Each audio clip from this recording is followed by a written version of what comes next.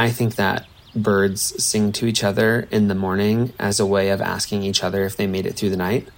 It's like doing a little roll call of like, hey, did you make it? Did you make it?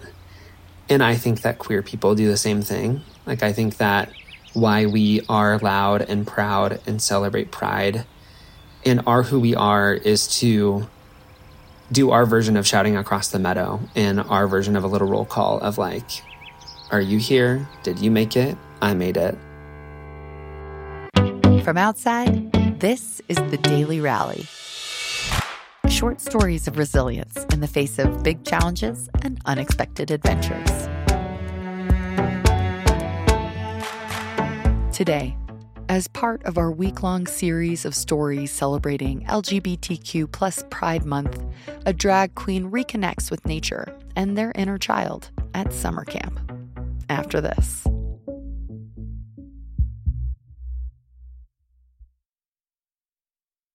My name is Wynn Wiley, but you might know me as Pattie, Gonia, Patricia Gonia if you're nasty.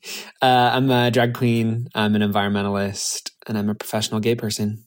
As Wynn, my pronouns are he, they, and in drag, my pronouns as Pattie are she, they. Most all of my drag is inspired by the outdoors and by nature. There is so many species that exhibit queerness, and so many of my drag looks are based in that. But also, so many of my drag looks are taking very masculine outdoor gear and making it into the gayest little outfits you've ever seen. That's the very visible, very outward-facing side of drag, but really drag is an art form that queer people use to express their femininity, to go on a personal journey, to community organize, to be an activist. So that is what I do.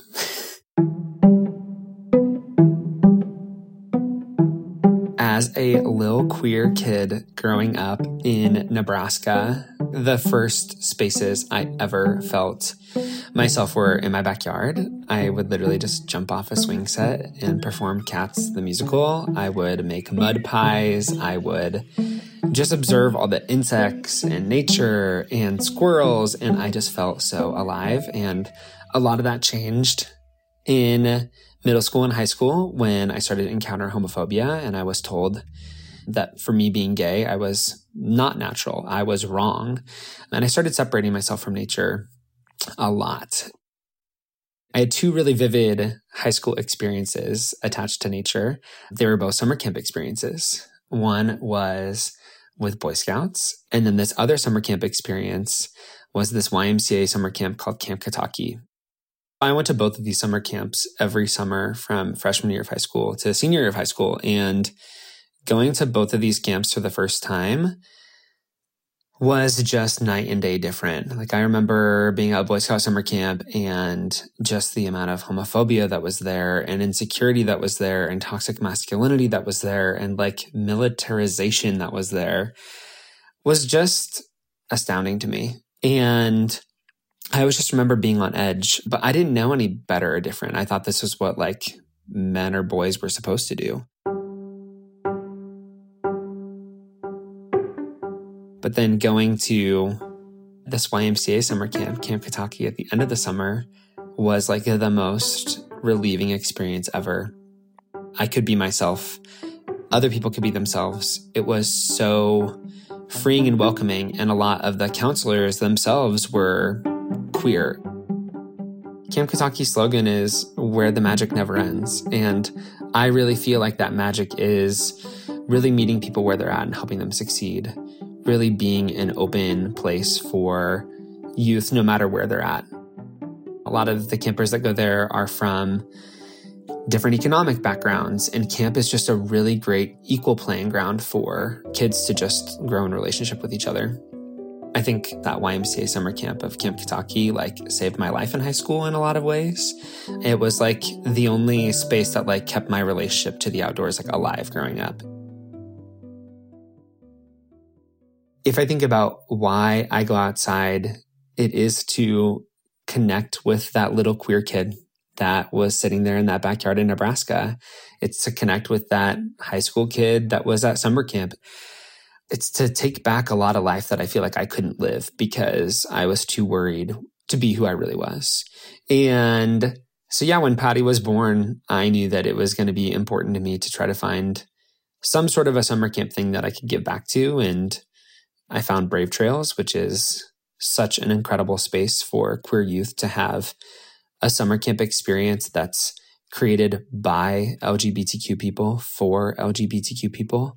Even the med staff is LGBTQ. So you're having trans-informed healthcare at a summer camp. Like, it is a dream. And it is such an important space where we can use the outdoors to find out more about who we are. And I want that experience for every queer person. I remember the first time I went to Brave Trails as a counselor. Like, the first night I was there at camp, there was a drag show.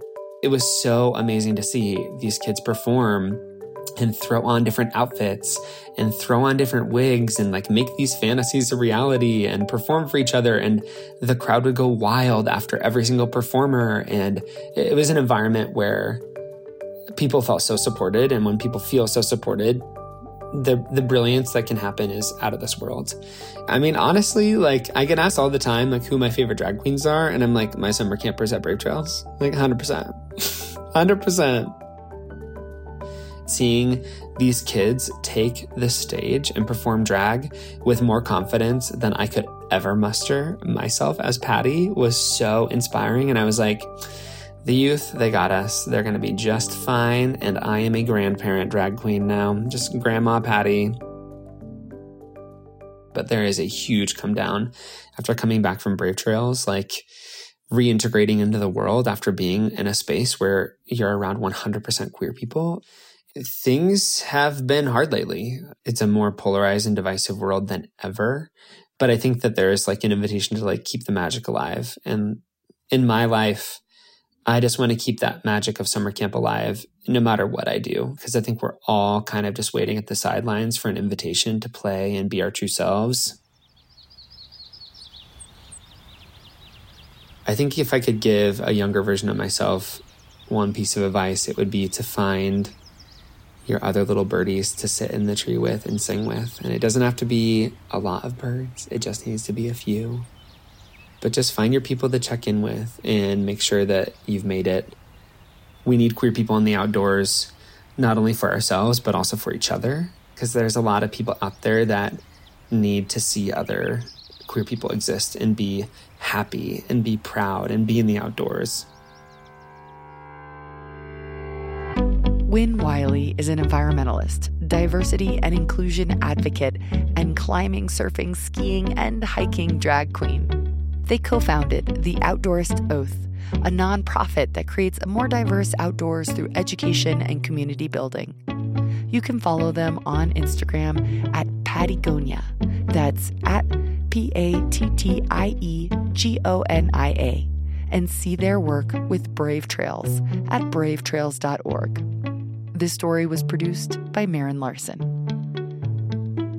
We want to hear your stories. Please nominate the people in your life who found a way to rally. Go to outsideonline.com/dailyrally, where you can also see photos of many of our guests. The Daily Rally was created for Outside by me, Kat Jaffe, and House of Pod. The executive producer for Outside is Michael Roberts. Additional production and script editing by Maren Larson, and additional editing by Sarah Fuss-Kessler. Our audio editors are Kevin Seaman and Benny Beausoleil, and our music is composed by Louis Weeks. We appreciate our Outside Plus subscribers who make this show possible. To learn about the many benefits of a subscription and to subscribe now, go to outsideonline.com/podplus. Thank you for listening.